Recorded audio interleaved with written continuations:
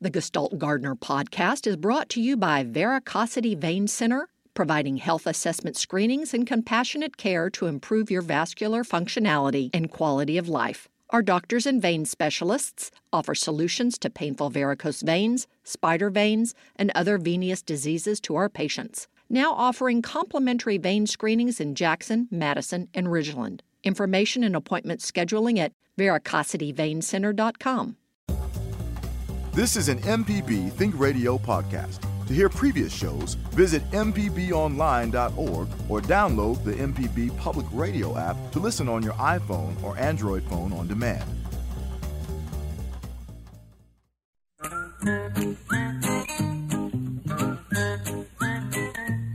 Okie dokie, folks. Welcome back. Horticulturist Felder Rushing here, and we've got almost an hour to just talk about gardening. I know it's hot. I know it's humid.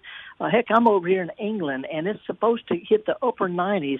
They say it may actually, in parts of England, approach 100 degrees, which has not happened in their recorded weather history. So it's weird everywhere, but I'm used to gardening in the heat and the drought in Mississippi. That's where I've always gardened, and I've got a garden that is somehow has been surviving zero maintenance for a long, long time. So if you're having trouble with plants that are droopy or they look like they're scorching or something, I might be able to help you out with that. So if you want to give us a call, it's a live program. It's toll free. It's the number is 1-877 MPB ring.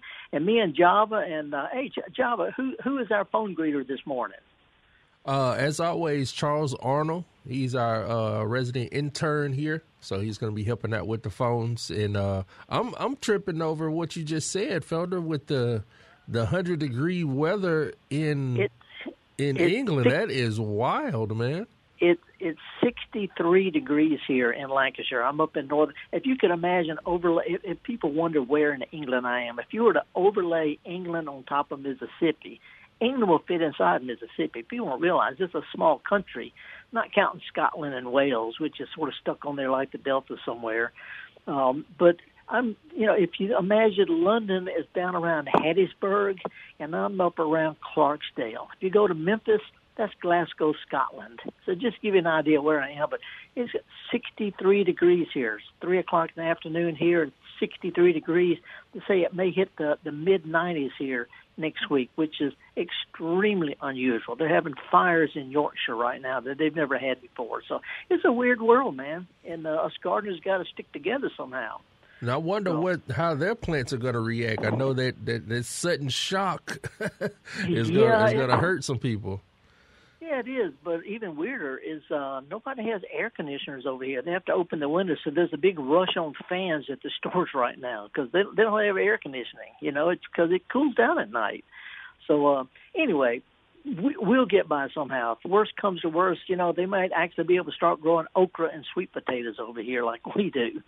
So anyway, what's going on with you, man? What's up in your life?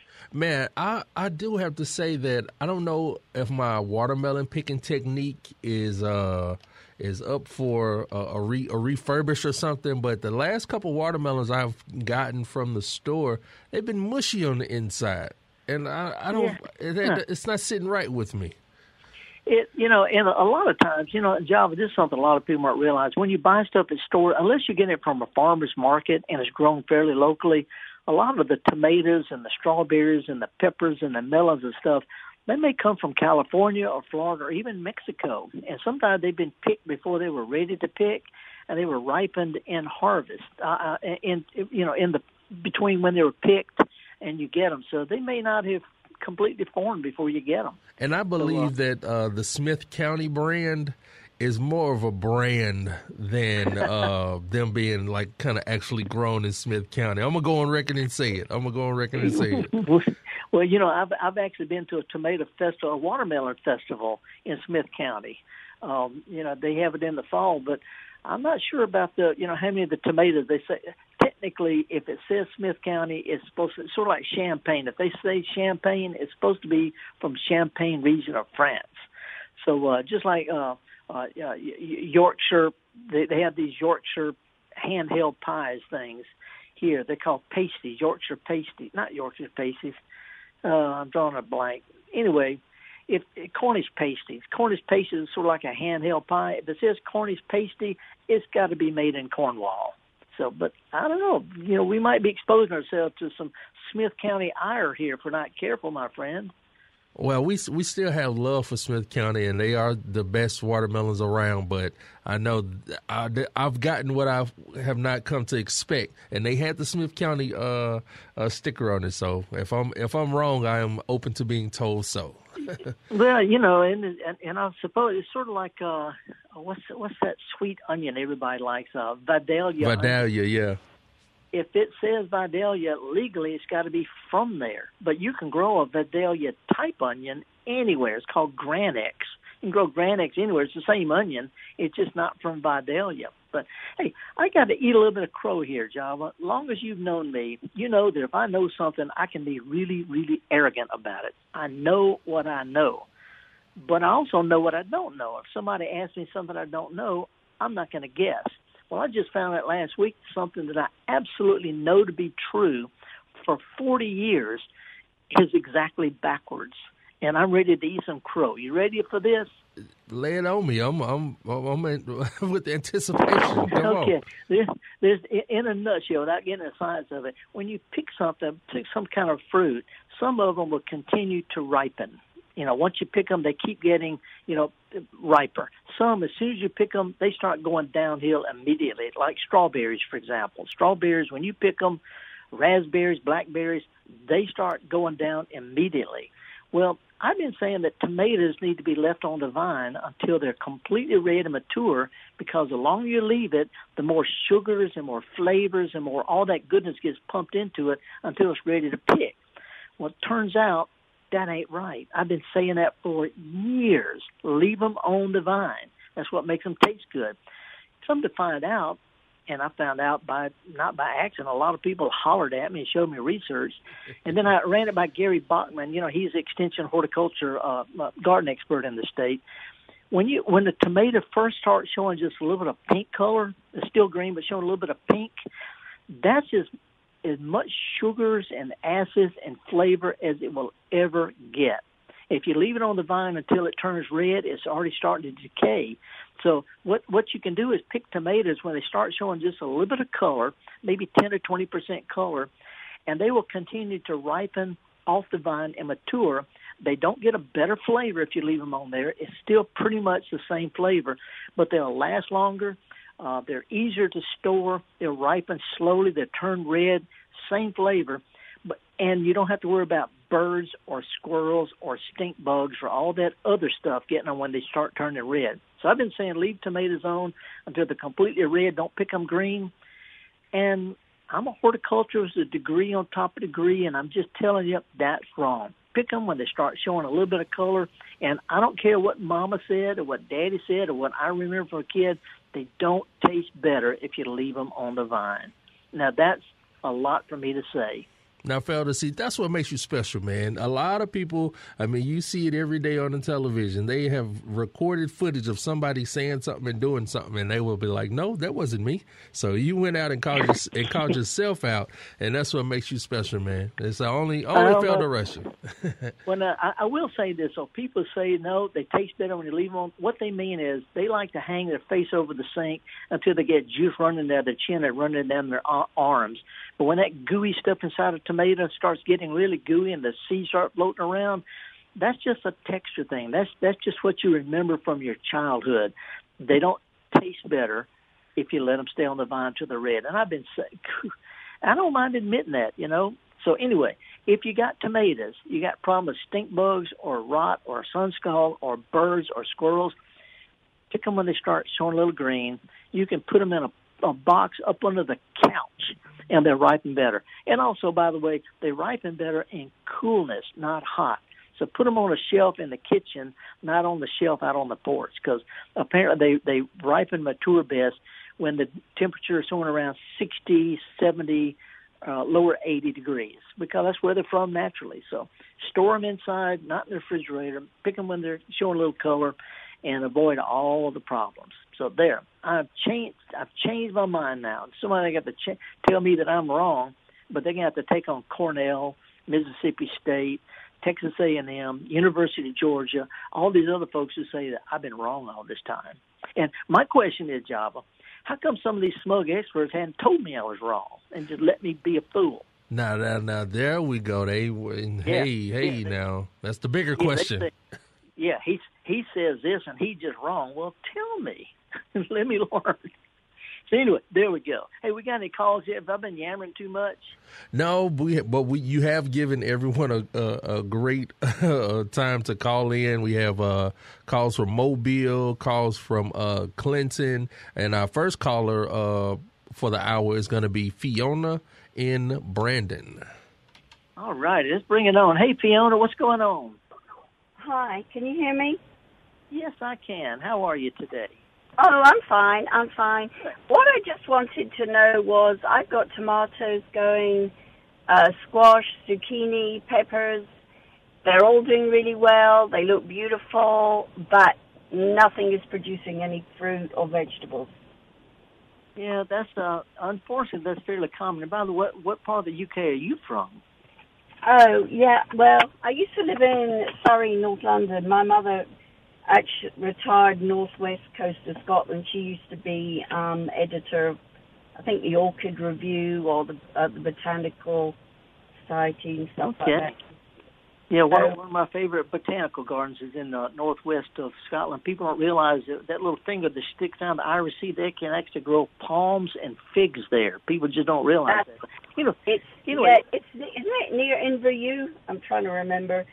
But, yeah, I know when they wanted to retire there, everyone, all my brothers and sisters were like, really?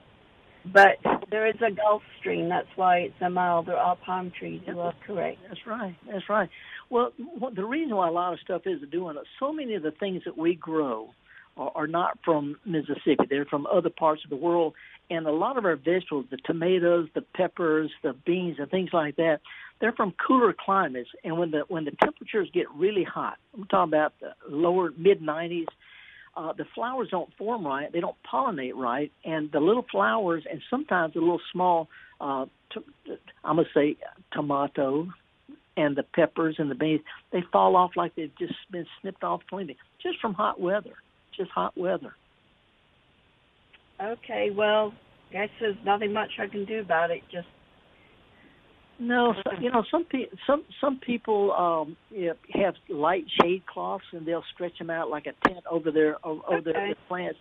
This helps a little bit. They still get plenty of sunshine, but unfortunately, even in the shade, when it gets 95, upper 90s, the flowers just don't form right, and nothing much we can do except try not to push plants with too much fertilizer. Right now I don't use fertilizer. That might be the problem. But the zucchini and squash are flowering. I've got loads of flowers. Just Do you have both fertilizer? Do you have both male and female flowers? Can you tell the difference? Yeah, I can tell the difference. I do. Well, the reason I'm saying because weather and fertilizer and moisture can affect whether you have too many or not enough male flowers. But also, even if you have male and female flowers open the same day, if you don't have any bees out there, they're not going to be doing the pollinating. You might want to try some hand pollinating, which is not hard to do. I just take out the stamen and put it in the female part. Yeah, there aren't many bees. I've seen a couple of flies. They do the same thing, don't they? Pollinate? Not really. They don't carry pollen. They'll get in and they'll pollinate the self-fertile flowers, but they don't have the little hairy things to carry pollen from one flower to the other. So, and all you have to do is break a male flower off stem and I'll peel the petals off and use it like a little mascara brush, and that'll do it. But flies don't carry pollen as well as efficiently as bees do. Okay, well, I'll try that. Thanks a lot. Okay, good luck on it. Thank you. Bye-bye. And by the way, Java, I went yesterday, spent a day taking trains all over England, almost to Liverpool, to a little small town. It's called St. Helens. St. Helens, not much of a town, but it's got one of the largest, oldest glass factories in Europe. As a matter of fact, I went to the World of Glass Museum and met with their glass blower. I watched him blow some little glass balls and stuff like that. I learned a lot about the history of glass But I did it because I'm getting ready to give a garden talk at the Southport Flower Show next month. And guess what my topic in talking to English gardeners is, being from Mississippi? Any idea? Let's see. The bottle trees? Bottle trees. They know about pruning weird stuff. They know I can't tell them anything about growing stuff for gardening because they got it down over here. But I see gnomes, I see elves, I see all sorts of things. The only things I don't see many of at all is bottle trees. So it's going to be up to me to introduce them to this part of England. We'll see how well it works. So anyway, whether we're talking about accessorizing or pollinating or mowing or fertilizing or pest control, if it's about gardening, we're going to talk about it. Give us a call. The lines are free, toll-free, 1-877-MPB-RING. Next week, I'm going to go to a flower show in Tatton Park, Royal Horticultural Society flower show, where I'm looking for ways to get the most out of small space gardening. Because whether you live in Mississippi or England, it's hot, it's dry, and the more you can grow in a smaller space with least effort, the better. So I'm going to be looking at ways where you can combine flowers and vegetables and herbs in containers and small beds. We're going to take a break and come back with more of the Gestalt Gardener, me and Java, and all the folks here at MPB right after this. Stick with us, folks.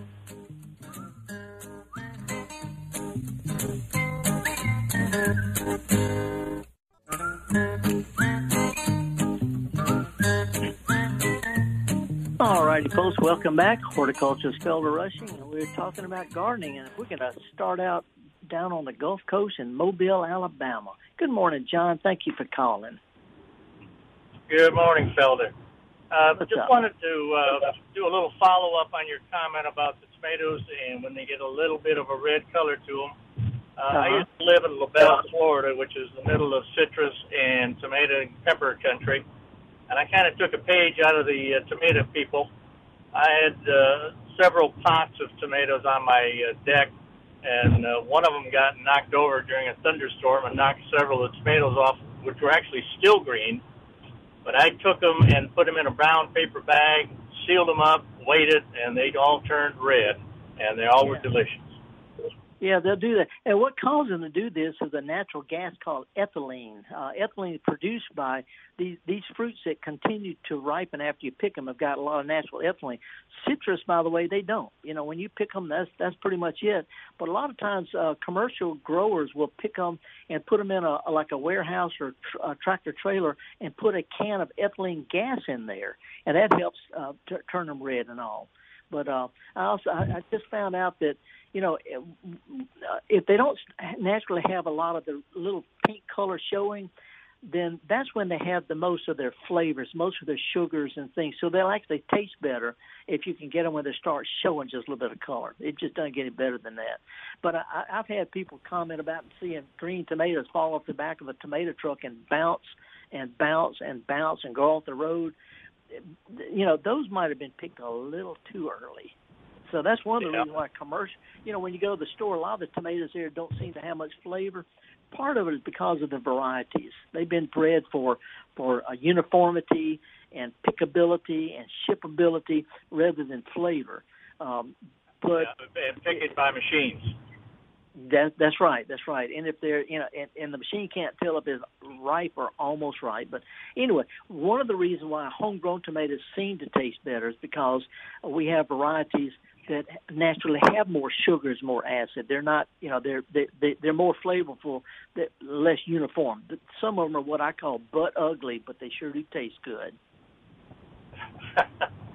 Well, enjoy your time in England. I'm heading to Scotland next year, so. Scotland, you going to northern or southern, Edinburgh, Glasgow, what? Well, actually, we're going to start in Yorkshire. That's where I was actually born. Then we're heading up into Glasgow and then we're going to kind of do the whiskey tour. There you go. Well, along the way, somewhere in the northern part of Yorkshire, there's a town that's got a botanic garden, RHS Botanic Garden, that's got a poison plant garden. It's amazing. So anyway, before you go, shoot me an email. Let's chat a little bit. All right, good enough. Have a great day over there. All right. Cheers. Appreciate it. 601, 1-877-MPB-RING. if you want to give us a talk about whatever's going on in your garden. I learned one of the things I learned at the Glass Museum was that the ancient Egyptian word for glass, I can't pronounce it, but it's spelled T-H-N-E-T. It means shining skin. I didn't realize that, but shining skin. I also found out that these glass balls that were thought to ward off evil spirits were taken to the New World. They were called witch balls. They were taken to the New World by pilgrims. Europeans always had these things to ward away evil spirits, and the ancient Chinese and our Native Americans, we've always found ways to ward that off. It ain't about evil spirits to me. It's just about holding glass up to the sky so its colors can sing. So if you don't have a bottle tree, that's okay. But if you do, hold your head up high. We're a proud part of history. So let's go to Clinton now and talk with Brenda. Brenda, how are you this morning? Good morning. I have 3 rose bushes, and about 3 years ago I pruned them, and since then they have not produced any roses. What can I do to make them have roses again? Oh, but did they have new growth on them? Well, they just grow. They just green. They just grow like up the side of of my house. But they won't produce any petals. Well, let me ask you a couple of things. First of all, pruning a rose doesn't hurt it. And if it's a type of rose that normally keeps blooming, they will have some bloom sooner or later. But, there's a whole lot of roses that are pretty much just once bloomers. A lot of the climbing roses, for example, they bloom mostly just once in the spring with maybe a few flowers through the summer and the fall. But a lot of them are just once bloomers to begin with. So if it's an ever-blooming shrub rose, just give it a little bit more time. But if it's the kind that blooms mostly in the spring, you might get a few flowers a little bit later, but it's going to take a while. And I don't know what kind you got, I've had those bushes of maybe 10 years, and they was producing pretty roses. Like the rose bush would be full of blooms every year. But the last 3 years after I just thought maybe I pruned them at the wrong time of the year. But before then, it was just full of petals. All the time? Until I pruned them. Yeah. Well, about 3 years. Again, well, if it's the kind of rose that repeats blooming, it should do okay. Now, here's another thing. If you cut them really hard, a whole lot of roses are grafted onto stronger roots. And if something happens to the part that was the top part, the pretty top part, and the bottom part sprouts out, a lot of times that rootstock is just mostly a once bloomer.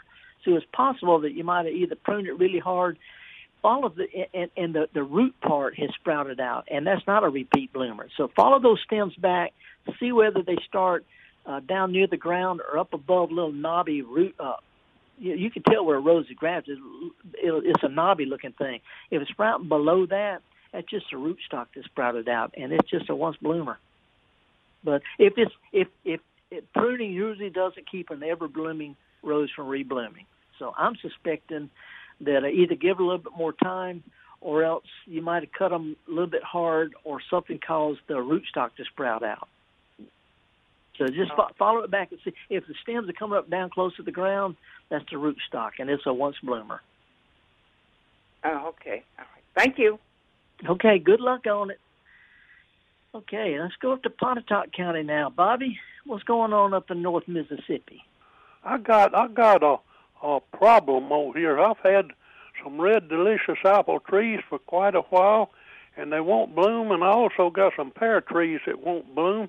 And I put basic slag around them, but every year, I put basic slag around them every year, and it don't do no good. They still don't bloom. I wondered if you knew what was going on. Well, I can make a couple of educated guesses. Have they ever bloomed and made fruit? Well, I don't know about that. I don't know whether. I don't know if a red old tree. I don't know if a red delicious is ever blooming or what it is. Oh no. Have these trees? Have these been out there a long time? Has yours ever flowered and made apples? No, they hadn't ever done nothing since I had them. They've been there about 10 years. Okay, here's what I'm guessing. Keep in mind that apple trees and pear trees and a whole lot of fruits, they tell time by how much cold they get in the winter. I don't mean freezing cold, above freezing, but below 45, what I call refrigerator conditions. That's called chilling hours. And some varieties need a lot of chilling hours, and they grow best up north. And if you plant them down south, they may not get enough chilling hours to bloom. This is the reason why we don't grow cherries in Mississippi. It's not cold enough in the winter. So you might have gotten some varieties that are better suited for Kentucky or Ohio or Illinois or Massachusetts. I have got a wine sap apple tree out there, and it blooms every year and makes apples, and that's something I don't understand, but I didn't know about it. Well, see, that's what I'm saying. Different varieties require different amount of cold weather, and if you get a variety that doesn't need much cold weather, it'll make apples in the south, but it blooms too early up north and they freeze. But it might be that you got one that is really good for the south, and you might have got another type or two that really not getting enough cold weather to bloom. If it's not blooming at all, that's just because it's just not getting enough cold, and it's not a variety that does well in the south. Good Lord, you mean I might as well cut them down and throw them away? Well, if they're pretty trees, I don't know if you're old enough to remember the TV show called The Victory Garden. It used to be a show called The Victory Garden, and the host was a guy named Roger Swain, always wore red suspenders. Well, last fall, I went up to visit him in New Hampshire, way up there, and helped him pick apples. And he grows all sorts of apples up there that won't bloom at all down here. So, again, it just depends on whether you got the right variety for Mississippi or not. And if it hadn't bloomed in 10 years, I'm thinking it's probably just the wrong variety. Well, what kind of apples was that Johnny Appleseed used to plant? Well, Johnny Appleseed was from New England. And he went around, and he didn't plant apple trees. He planted apple seeds, and he was trying to get people to grow more apples that they made cider out of. Wasn't eating apples. But we have a good list of apples that do well. Mississippi State, I studied fruit science at Mississippi State. We have a good list of apple trees that do well in North Mississippi, Central Mississippi, and South Mississippi, and they're not the same varieties. So you're not very far from the experiment station over there near Tupelo. And they grow I'm about 5 miles from the University of Mississippi Experiment Station on 15. That's right. Well, they've got good varieties of apples that do well there, and I don't have the names with me right now, but if you want to grow apples, you need to choose apple varieties that are suited for North Mississippi, and Mississippi State's got a good list of them. I'll go over there and talk to them because they're only 5 miles from me. Maybe they can help me out on something. All right, I thank you. All right, well, good luck on it. If nothing else, you can hang Mardi Gras beads on them and just make fun of them. All right, thank you. All right, you bet. All righty, Jabba, we got time to take another call before our cheesy music. Well, I was looking at the time. I think we're going to ask Marcella in Columbia to hold on just a little bit. We coming up on this break right here, man. Okay, I got a really cheesy, almost a surrealistic tune by the Beach Boys that is, I think, appropriate right now. But the Beach Boys, even they sang about gardening type stuff. I'm horticulturist Felder Rushing, and me and Java and other folks at MPB, we welcome you to our program. We have live programs Monday through Friday, local programs produced with local folks talking about local things, talking to you local folks. So if you have some questions about gardening or cooking or animals or health or law or computers, you want to talk to somebody who knows what you're saying. That's what MPB is all for. Think radio. And if we don't know something, we'll think about it and get back with you. Anyway, we're going to take a real quick break, a little cheesy tune, shake up this Etch-a-Sketch we call the Gestalt Gardener, and come back and talk with you about whatever's going on in your gardening life. I know it's hot, I know it's humid, but we can do it, folks. We'll be right back. I'm going to be around my vegetables. I'm going to chow down my vegetables. I love you most of all, my favorite vegetable.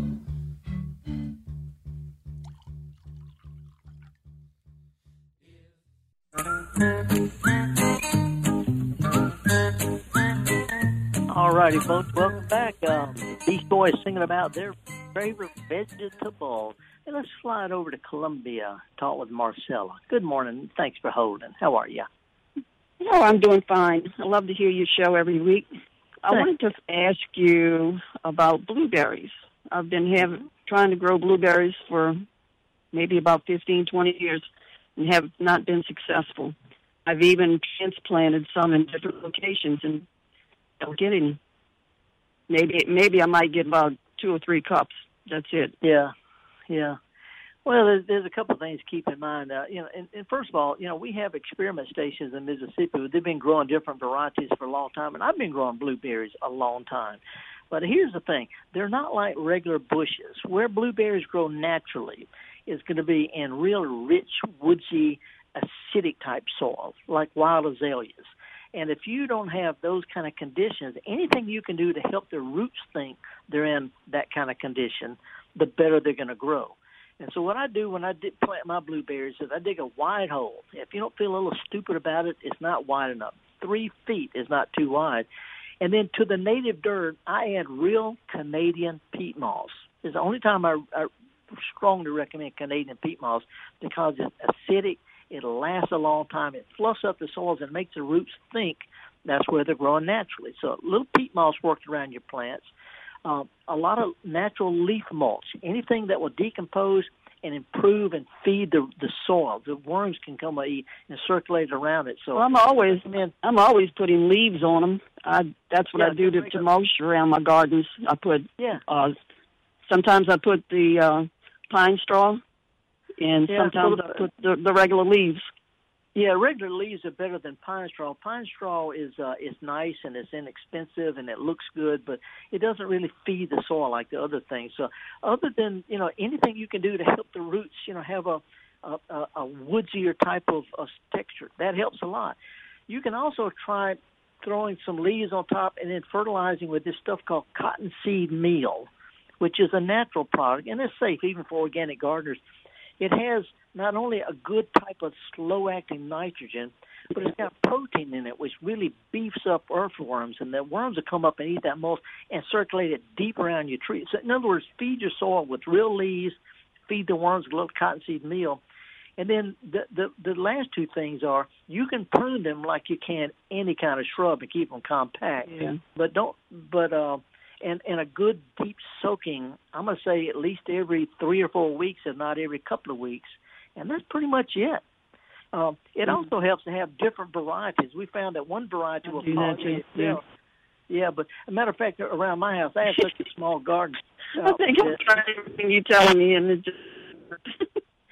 What's that? I said I think I've tried just about everything you told me. It hasn't worked because I've been listening for years. Yeah, well, what I did in my yard is I dug a hole probably 5 feet across, worked in some peat moss, and I actually put 5 different kinds of blueberries in that one hole, so they're growing like one big bush. And all I do is I mulch them in the fall, and I don't even water them. I'm not even there to water them in the summertime, but luckily they produce pretty early. So, I don't know what to say. Good roots, occasional soaking. That's all. That's the main thing that they need. What I do is water a whole lot because it's in a location where it's far away. And but I have several different types of blueberries. I've piled leaves on them and put cardboard down to keep the roots and all that stuff, moist. And well, the cottonseed meal, I've tried that, and I've even put blood meal and stuff like that around them, and it doesn't work for me. Maybe I'm just not supposed to have any. Everybody around me has them, but I don't. I don't want to get into that, but sometimes I suspect that's true with me, too. I cannot grow tomatoes to suit me. I've never been able to produce good tomatoes. I can grow peppers. I can write a book about tomatoes, but for some reason, they just don't grow for me. So I hear you. And not much, it's not much consolation, but me, too. All right. Well, thank you for your help. And like I said, I enjoy your show. Appreciate it. Thank you, Marcella. Okay, now slide down to Fairhope, beautiful Fairhope, Louisiana. Fairhope, Alabama. Hey, Daniel, how are you? Good, how are you? I'm fine. I just showed a picture of that, where the art museum there is just north of downtown. They got that big bottle-looking tree thing. I love it. It's great. What you got going on? Yeah, I just have some shrubs in the front of the house, and inside those shrubs, I have some wild blackberry bushes. Ouch. And they just Yeah. keep growing out, and when you walk to the sidewalk to the house, they just snag you all the time, and I just can't get rid. I can't get down to the roots because of the shrubs. They're so thick. Yeah. This is a tough one because you got to, not only got to get the roots, but you got to get the little rhizomes of the roots grown, because you can pull them up and they sprout back out from the roots. And there's not a good solution other than getting down with some gloves and pulling them up a day or so after good rain so that they come up and get as much as you can. And I know it's not easy because I deal with this. I have, worse than blackberries, I've got dewberries in my garden. That's the ones that flop all over everywhere. And every time I see one, I just reach down and pull it up and hope that I'm petering them out.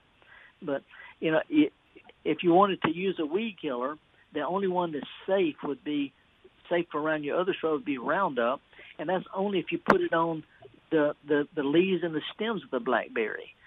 So not much I can recommend except maybe cutting them down as best you can.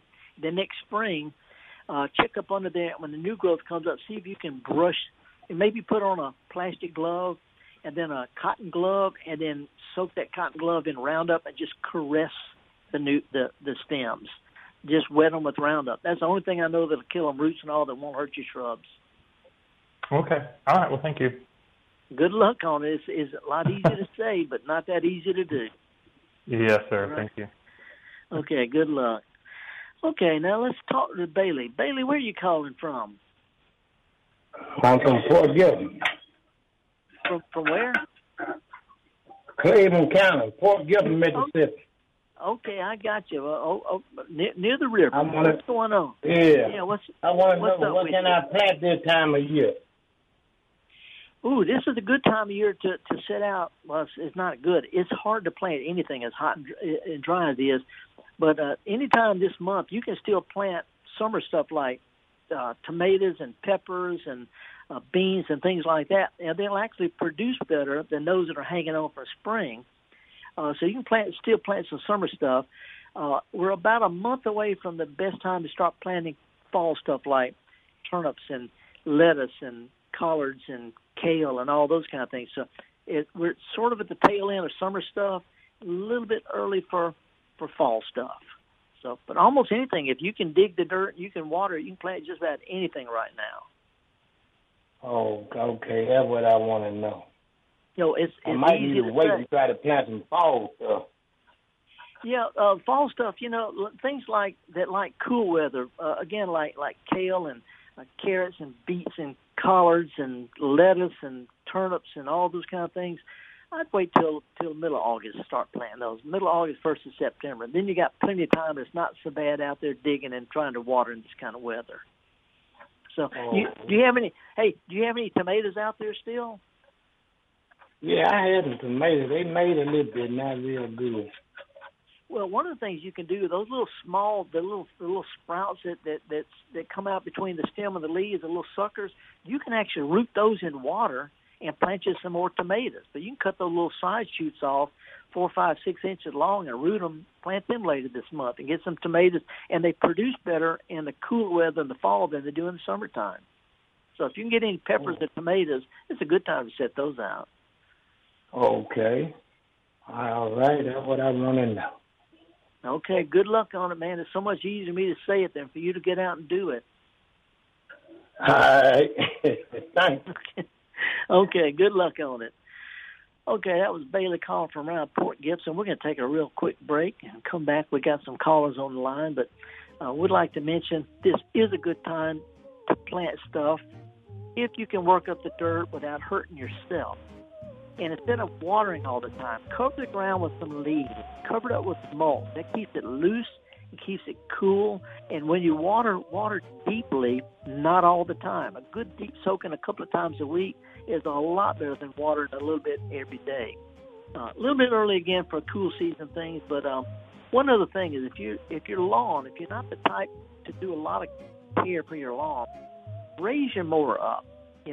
Mowing on the high side during when it's hot and dry helps the grass conserve moisture. Sounds really odd, but the more you cut it, more it's got to grow. So don't cut as often. If you don't feel like watering too much, that's okay. They don't at the church either, and the grass looks just fine. So stick with us, folks. We'll be back more with the Gestalt Garden here on Mississippi Public Broadcasting right after this. Do you drive a vehicle? Then you'll find AutoCorrect helpful, especially on Coach Charlie's Tip of the Week. Listen to our podcast with me, Coach Charlie Melton, on any podcasting platform or on the MPB Public Media app.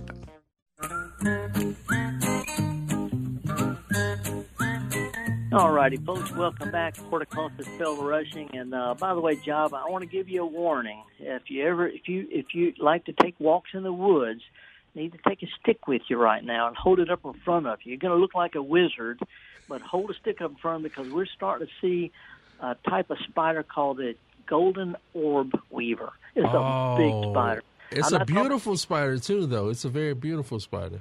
Yeah, are you thinking about that yellow and black one? Yeah, is that wrong?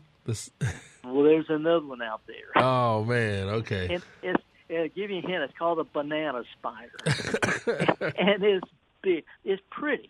It's pretty, but it's kind of a golden bodied, and it's got the legs. It's a. I don't like spiders and all, but this is a pretty one. But golden orb weavers, and also the big yellow and black garden spider.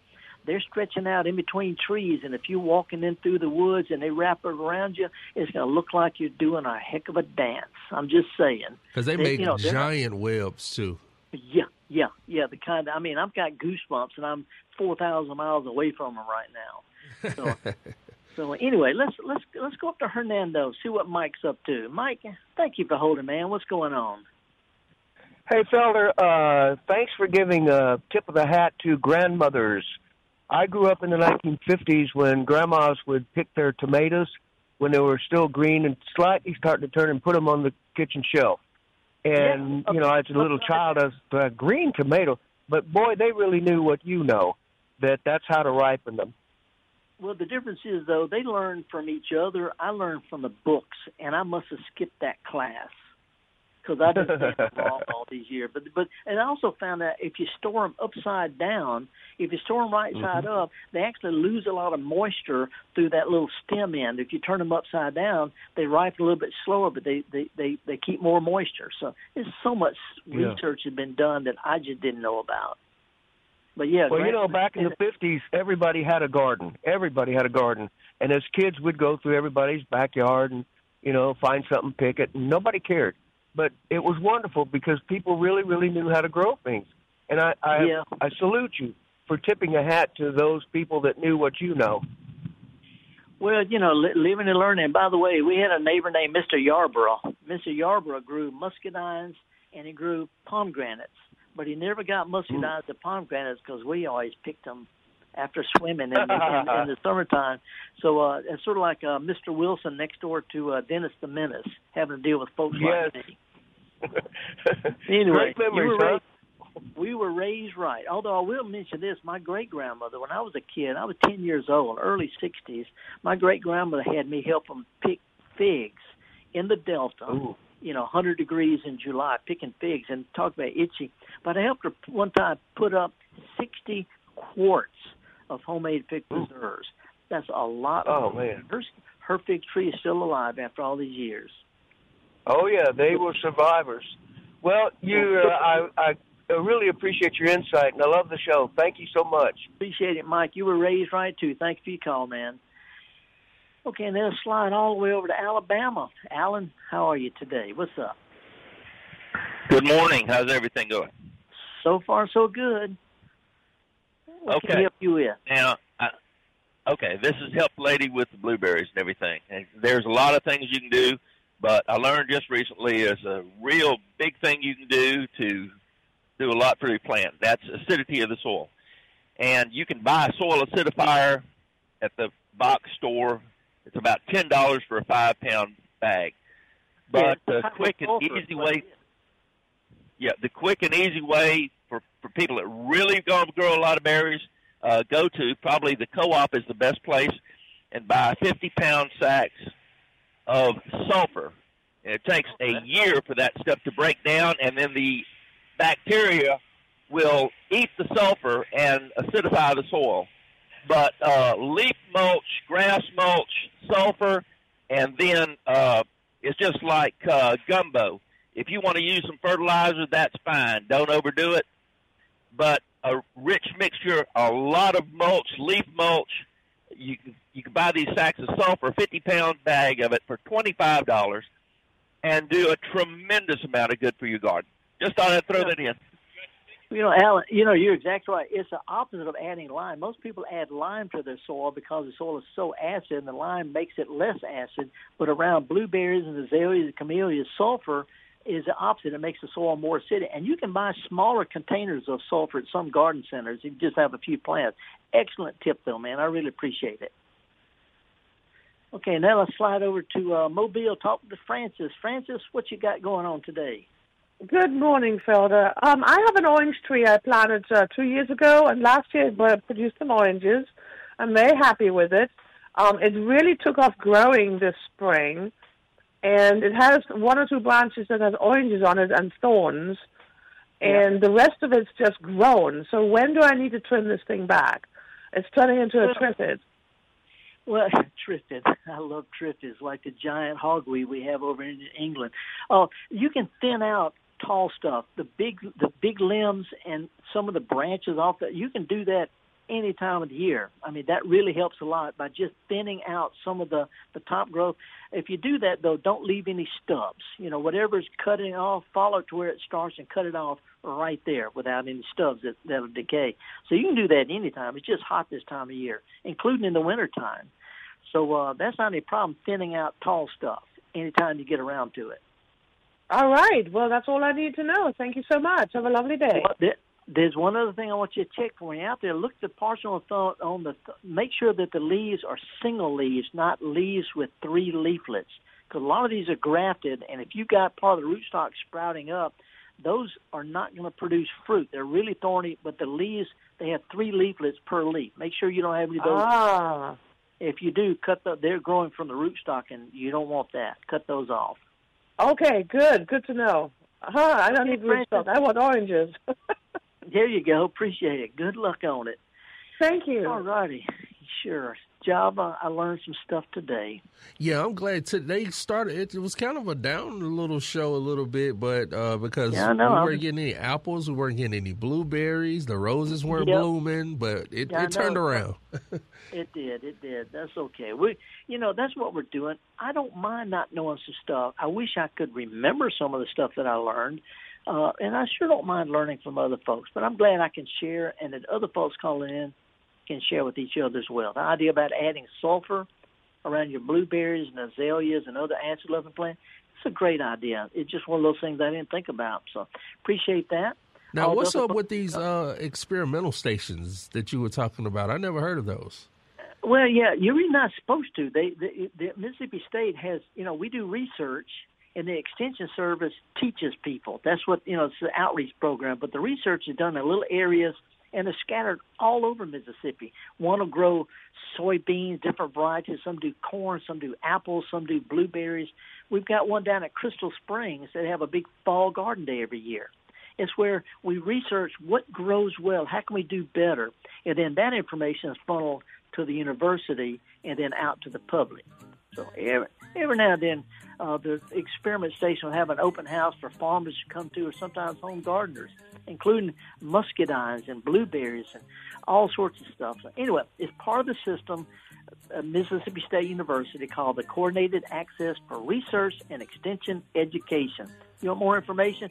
Go to msucares.com. Take it from there. Hey, I'm horticulturist Felder Rushing. It's hot in Mississippi, Alabama, Louisiana, Tennessee, everywhere we've talked. Going to be hot in England. We're all going to suffer through. We'll help each other. We'll figure it out. And if you have some things you'd like to chat about during the week, call your county extension office, see if they can help you. Meanwhile, take a kid to a farmer's market, maybe to a garden center. It's real important to show them what our grandmama showed us how to do, and that's get dirty. Thank you so much, Job, and all the folks at MPB. We'll see y'all next week. Woohoo!